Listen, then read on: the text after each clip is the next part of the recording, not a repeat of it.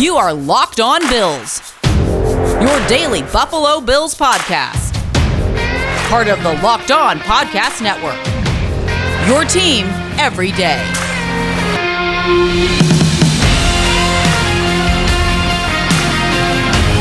What's up, Bills Mafia? It's Joe Marino from the Draft Network, and I'm your host of Locked On Bills.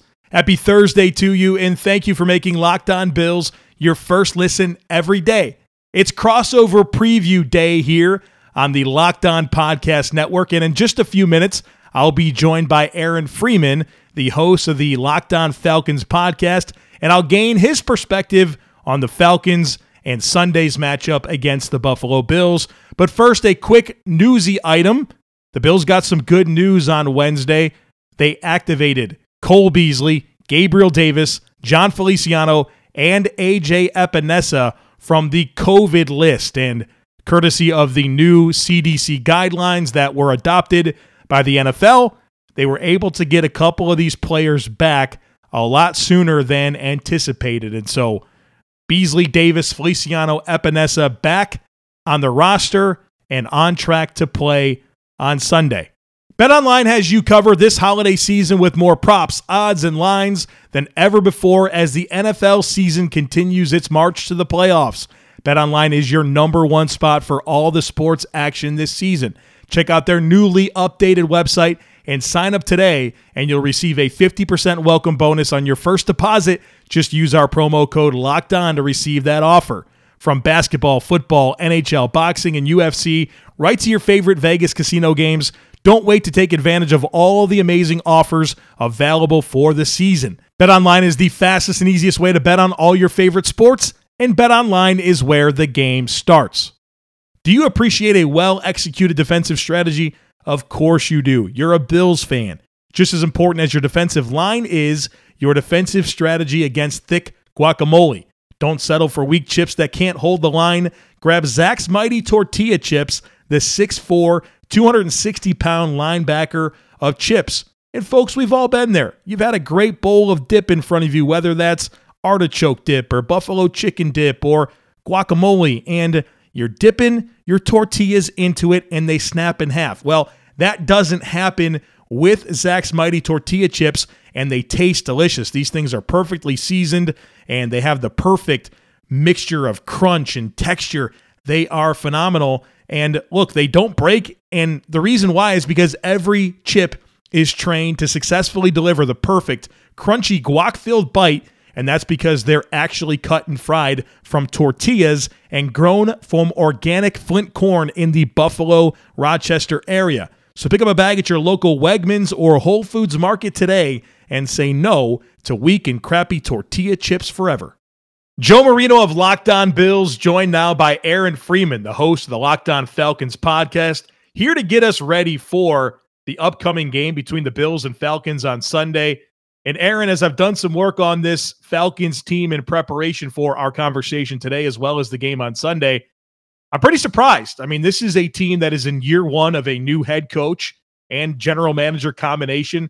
The roster needs work, but this team is 7-8, and they're very much alive in the NFC playoff picture entering Week 17. And when you study this team, you look at the metrics, they slot pretty poorly in a lot of key areas. And so what is the explanation in terms of the contributing factors that has this team at a respectable record and in position to very much make a run at being the 6 or 7 seed in the NFC when you factor in all of the circumstances surrounding this Atlanta Falcons team?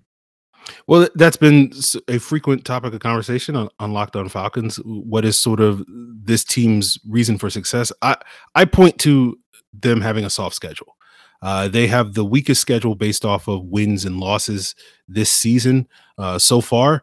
And they've basically been able to, outside of the 2 division wins that they have, basically been able to take advantage of some lesser teams, several other teams that you're aware of, Joe, that play in your division. I know Miami has turned things around in their season, but at the point when the Falcons played them, they were really struggling. Obviously, they've gotten wins against the Jets, wins against the Giants, wins against the Jacksonville Jaguars. And so it's one of those situations where I think the Falcons have taken advantage of some of the soft teams on their schedule and been able to win games and particularly close out those close games, a problem that the Falcons had in previous years under previous regimes and sort of winning those close games. So testament to this new coaching staff for being able to finish much better than the previous regimes have.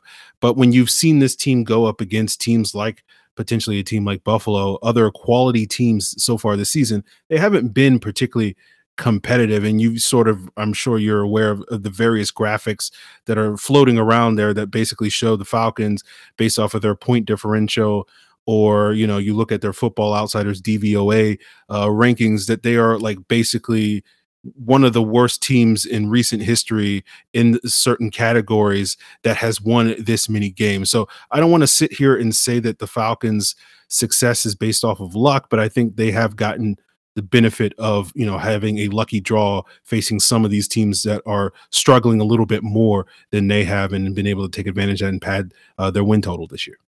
Wins are wins. I certainly understand where you're coming from with the schedule, but for a coaching staff in year one to be able to go out there and try to implement this culture and this vision moving forward, it's got to be such a big benefit to be able to win some football games and exceed some of those expectations to really help drive home the messaging and, lead this organization moving forward, which leads me to the next question that I have for you, which is about Arthur Smith, the new head coach in Atlanta, 15 games into his tenure. He was a big time candidate. A lot of places wanted to interview him, and Atlanta landed this guy, a hotshot coordinator from Tennessee. What stands out to you most in terms of what you've learned about Arthur Smith through 15 games as the head coach of the Falcons? I think some of the things that we've learned about Arthur Smith is there's certain elements of his offense that are positives. There's certain elements that haven't necessarily grown or showcased themselves to be where we want them to be. He wants to be a physical run, balanced, or let's say balanced offense.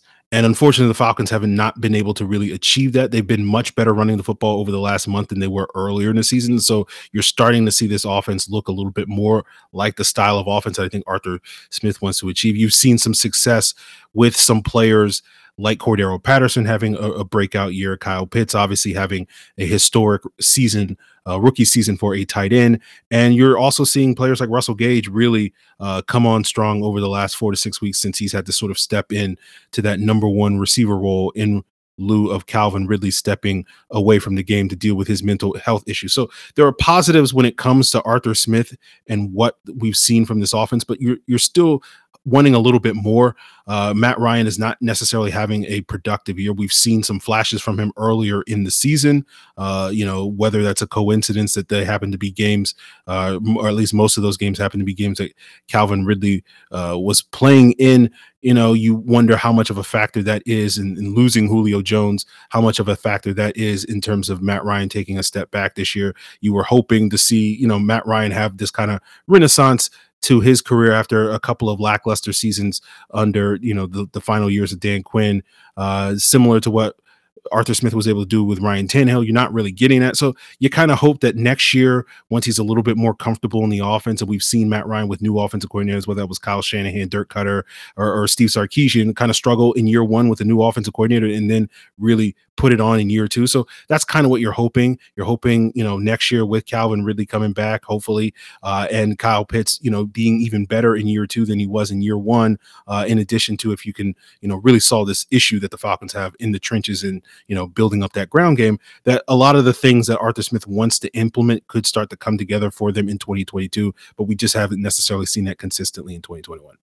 Seems like a lot of the talk regarding Atlanta this week as the Bills prepare to take them on are two of these very unique talents that they have on offense. You mentioned both of them already. Cordero Patterson, who's this do-everything type player that's so dangerous with the ball in his hands, and then Kyle Pitts, who is just an alien, right? A very special talent.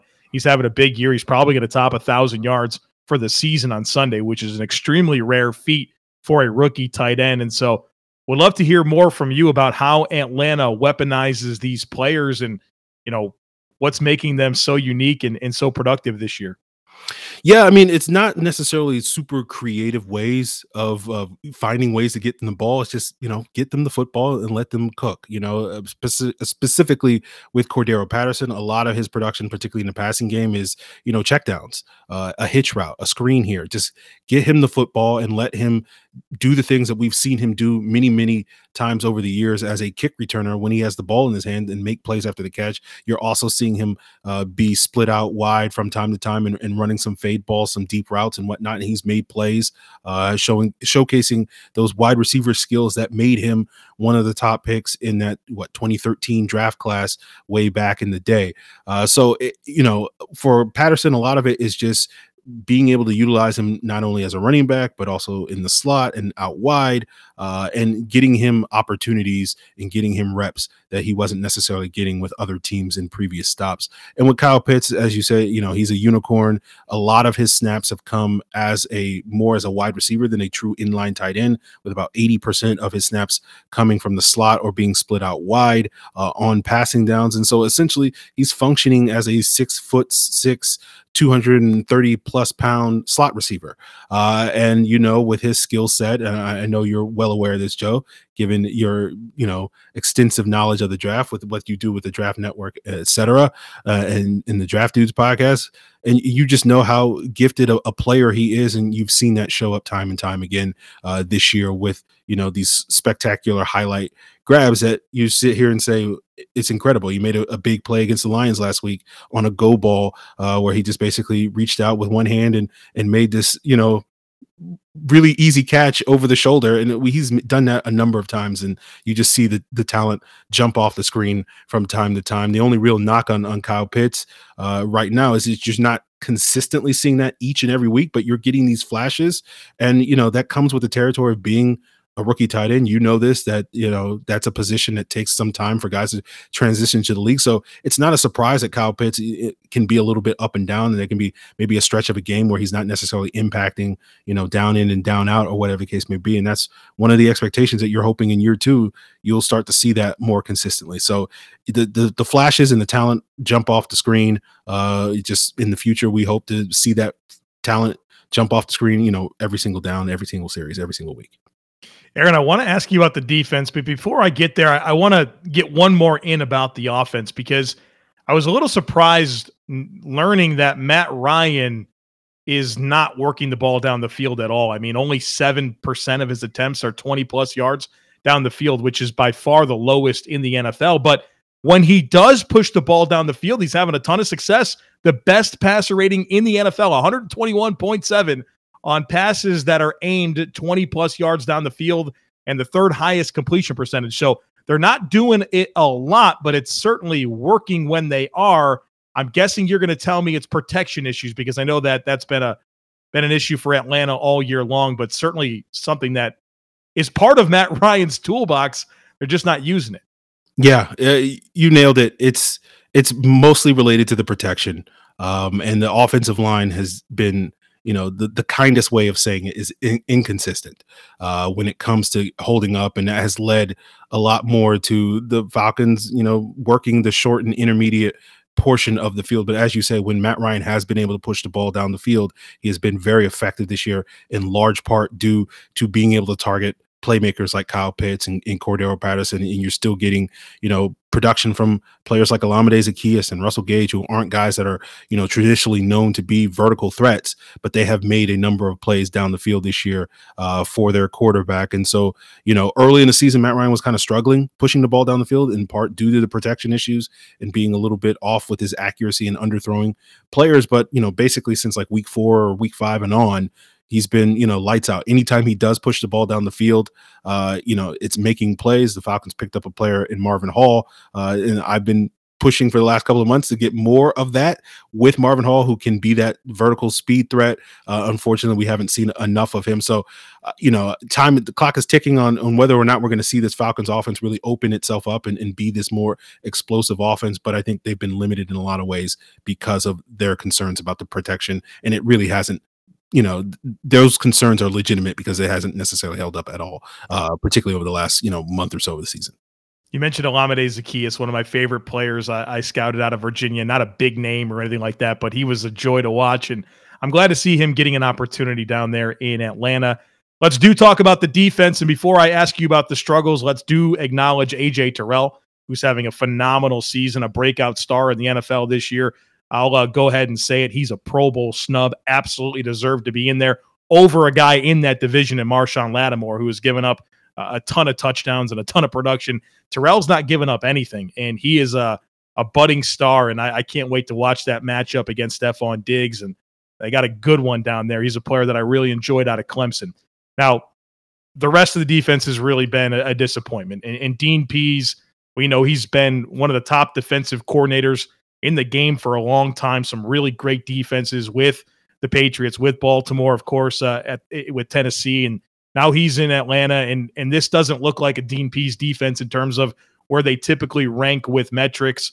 They're not getting pressure on the quarterback, and they're not getting any pressure. They're the lowest in the NFL in terms of pressure rate, the fewest sacks, the fewest percent of dropbacks that end in a sack, the third downs, they're not getting stops on third downs. And like we talked about the schedule, this blew my mind. I mean, we talked about that schedule, not a lot of great quarterbacks on the schedule, and they're conceding a passer rating of 100.3 against this defense. And so what's going on here? I know they're undermanned. It's a work in progress, but I'm surprised to see it being this poor.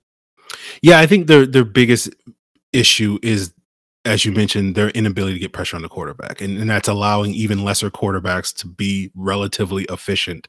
You know, Tim Boyle didn't have a great game this past week, but he had a good enough game to have that Lions team in a position, you know, going into basically the final play of the game, you know, before he threw a game-sealing interception to potentially win that game. And Tim Boyle, no offense to him, is not necessarily a high-level quarterback, and a lot of that is owed to the fact that the Falcons really could not get reliable pressure on him. They haven't really been able to get reliable pressure on anybody else. So guys basically have all day to sit back there and throw the football. And when we've seen this Falcon team go up against, you know, receiving cores that have, you know, playmakers across the board like Dallas, like Tampa Bay, they have really struggled. And, you know, I'm curious to see how they fare against this Bills receiver room, particularly, you know, with Stephon Diggs. You know, Cole Beasley's back now off the COVID list, and you know, Emmanuel Sanders is not necessarily having the production that he had earlier in the season, but certainly a guy that can make a number of plays, and that's going to be difficult for the Falcons in this particular matchup, given that, you know, they may be without their other starting cornerback, and Fabian Moreau is dealing with a rib injury, and they're potentially down their main nickel cornerback in Richie Grant, who's now on the COVID list, their second-round pick. So it's going to be a difficult matchup for the Falcons on the back end. And the other factor that hurts this defense is they haven't really been that effective at stopping the run. So it's really been hard for the Falcons to make teams play a different style of offense than what they want to do. If a team wants to come in here and run the football down the Falcons' throat, by and large, for the most part this season, outside of a handful of games, teams have been successfully able to do that. And if a team basically wants to drop back, you know, 40, 50 times and pitch it all around the yard because the Falcons can't get pressure on the quarterback, teams can generally be able to do that. We saw Tampa Bay do that a couple of weeks ago. So it's been a work in progress for this defense. They're going to have to work to get more talent, particularly up front and particularly on the back end, to really make this defense work for Dean Pease moving forward. But, you know, I think there has been strides made over the last 4 to 6 weeks. You're seeing a little bit of improvement. So that's at least owing that, you know, this team is growing under Dean Pease, and the hope is that that's something that can carry over into 2022. Obviously, a big shift in scheme, like the style of defense that Dan Quinn ran compared to what we're seeing from Dean Pease. So, big shift there for the Falcons defense compared to what we've seen over the last several years. Last one I have for you. I mean, this is a tough assignment for Atlanta. 14.5-point road underdogs coming to Buffalo. It's going to be chilly. It's going to be potentially windy, maybe even some snow in the forecast. What's the path? Like, if Atlanta is going to come in and steal one, what has to go right? What are those X factors? Well, I don't think weather is going to play into the Falcons' favor because they're a classic dome team. And they're not necessarily a team known for that sort of physical element that can do what the Patriots did a couple of weeks against the Bills and just pound the ball down their throat. Although again, I think that's what Arthur Smith would love to want to do, but they haven't necessarily been that team. So I think really what the thing that plays for the Falcons' favor is that they're going to have to get to a fast start this season. They haven't consistently done that. They only scored one opening drive touchdown all season long, and it came a couple of weeks ago against the Bills. They're really good at getting field goals, but they need to come out here and really punch this Bills team in the mouth early on. And then I think you kind of got to get a lot of help from the Bills. You got to get Josh Allen being the bad version of Josh Allen, where he's being a little reckless and playing fast and loose and throwing, trying to make throws that his arm talent can make, but he probably shouldn't make. You need that for Josh Allen. You need kind of what he did a little bit against the Colts team a little bit earlier in the season. You need a kind of a bad performance like you saw a little bit from him in that Jacksonville game to really help. I think if the Falcons probably won't be able to outplay the Bills for 4 quarters, they can probably get them for 2. And if those quarters are like the first quarter and the fourth quarter, I think the Falcons may have a chance here to be in a position and force the Bills to have to play from behind, after a fast start, get some turnovers, maybe get a special teams impact play from Cordero Patterson. In terms of the kickoff game, he hasn't scored one yet, and maybe this is the week that he gets one. So I think a lot of things have to go in the Falcons' favor. They basically have to play up to their potential, which they haven't consistently done this season. But if they can do that, get off to a fast start, hold on for dear life for the next couple of quarters, and then make a couple of plays in the fourth quarter, maybe they got a shot to overcome this big spread. So we're continuing Crossover Thursday here with myself, Aaron Freeman of Locked On Falcons, and Joe Marino of Locked On Bills. And Joe, we're talking about this week 17 matchup. It's still weird saying that given the 17 game schedule.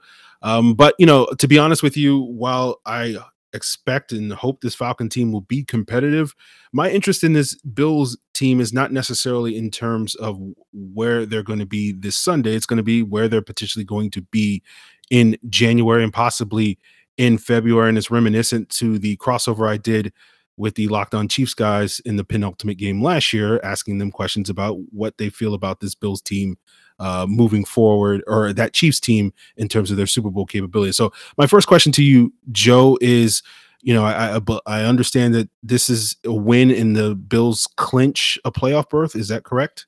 It's close. If they win and Baltimore loses, that's the easiest path to clinching a playoff spot. And there's, a lot of other different scenarios, but it's certainly a possibility for this week.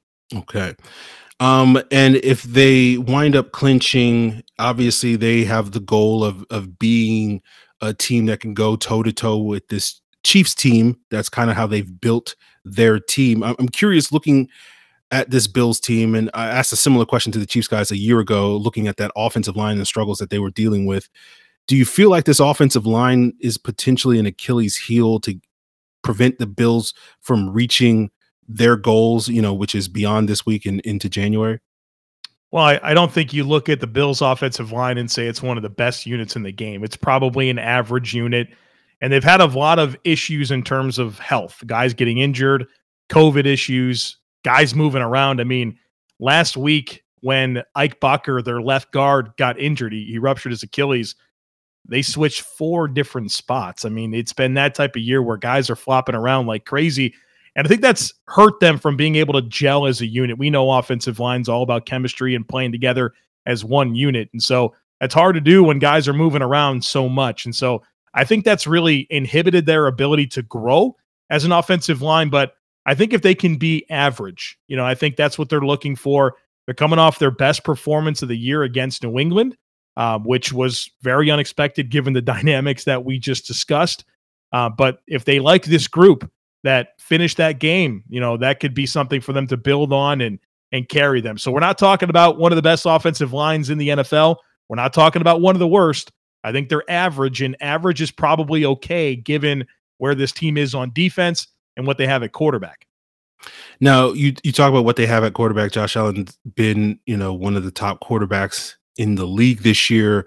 He had an MVP type of season a year ago. I kind of expected a little bit of regression from him this season. I think technically he is not as good as he was a year ago, but still one of the top quarterbacks, one of the top 5 to 6 quarterbacks in the league this year. So certainly not any type of regression that is really hurting this team.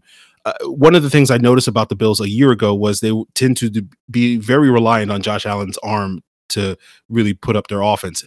Are they a little bit more of a balanced offense this year And, I see a lot of their rushing production comes from Allen running himself. Do you think that's a concern for this team moving forward? And as it applies to this Falcon game, do you expect this Bills team to come out here and sling it all around the yard? Or, maybe weather permitting, they tend to be a little bit more conservative and try to play a little bit more of a run first or balanced offensive attack on Sunday?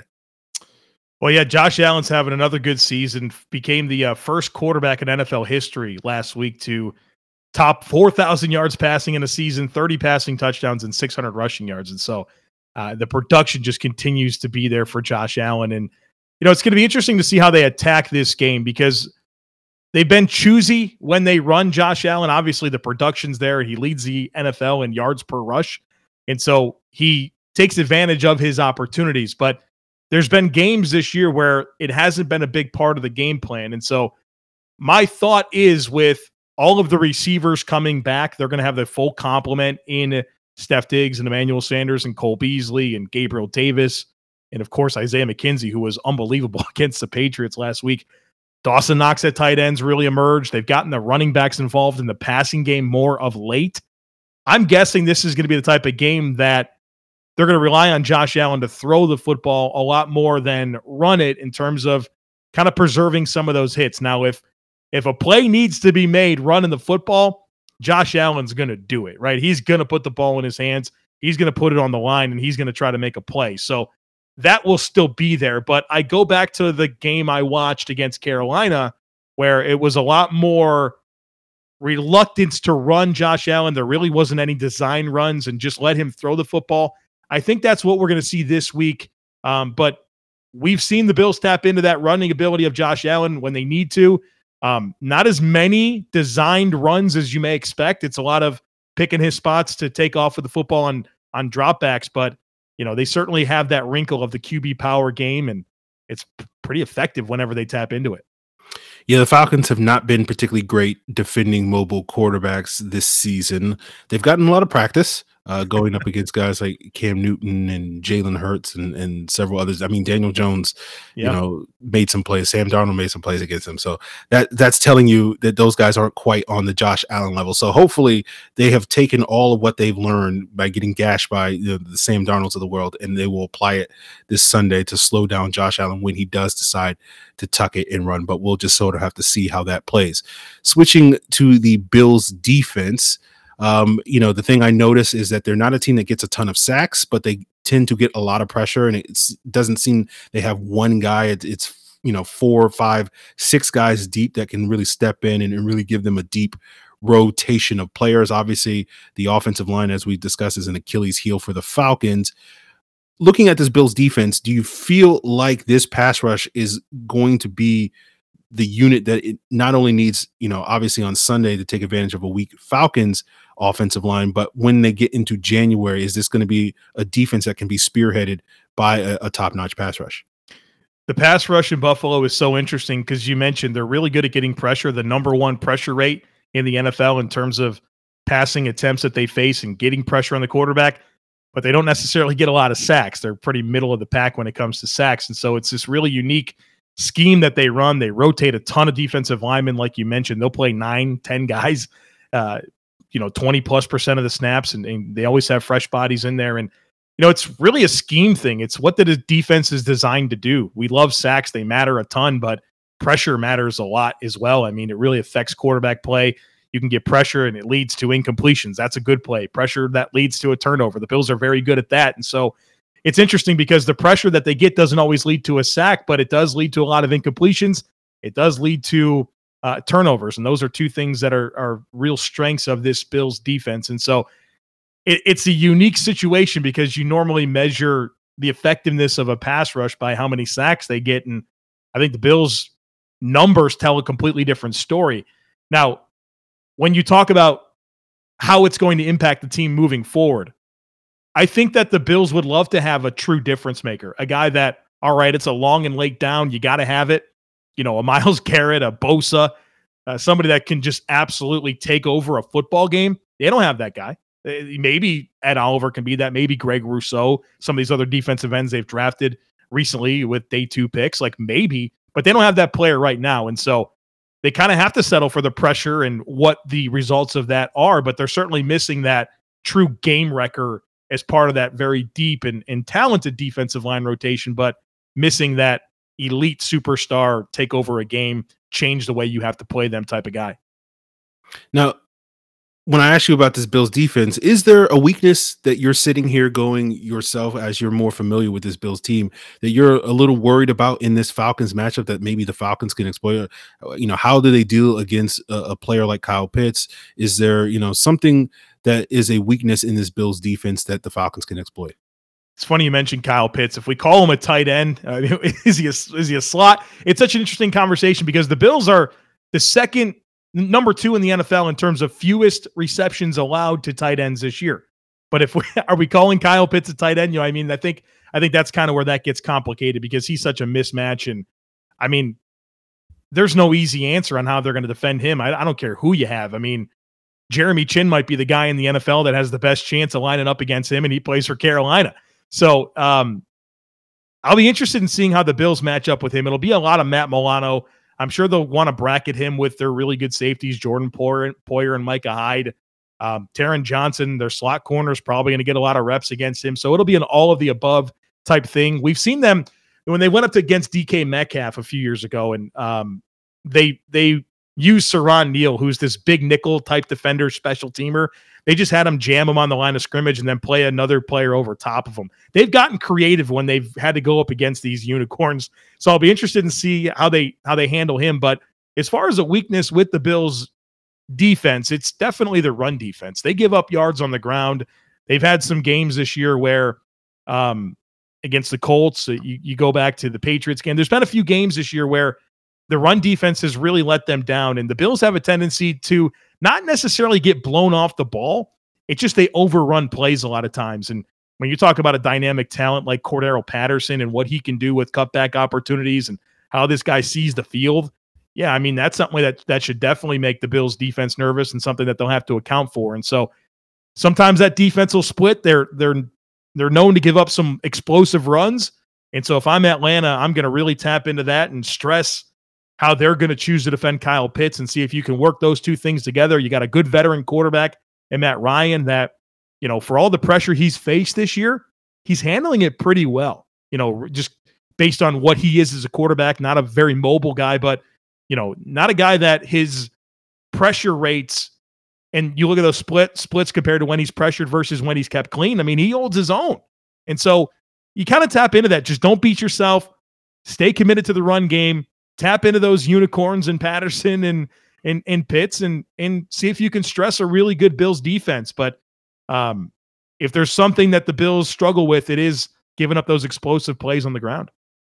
Yeah, I think that's going to be potentially a formula for the Falcons, given the concerns that they have with their ability to protect Matt Ryan. And so if they can run the football effectively, that's going to be a way that they can sort of mitigate that moving forward. So it's going to be an interesting matchup. I don't have a ton of confidence given where the Falcons have been against some of these better teams. But, as you know, Joe, any given Sunday, this could be the week where it all comes together for the Falcons and they really come out here and surprise me, at least, maybe not necessarily you, and play at a really high level. And we'll see what happens on Sunday in this week 16 matchup between the Falcons and Bills. That's going to do it for us here on Crossover Thursday. And as we always do, have recommendations for your second listen, because we love it when you make Locked On Bills and Locked On Falcons your first listen. And of course, one of those recommendations is the Locked On Bets podcast to get you guys geared up. If you feel a certain type of way about this 14.5 point spread, handicapping expert Lee Sterling on the Locked On Bets podcast may have some advice for you for this Bills matchup, as well as mini matchups in the bowl season, as well as the upcoming Sunday game. So check out the Locked On Bets podcast, free and available on the same platforms that you find Locked On Bills and Locked On Falcons.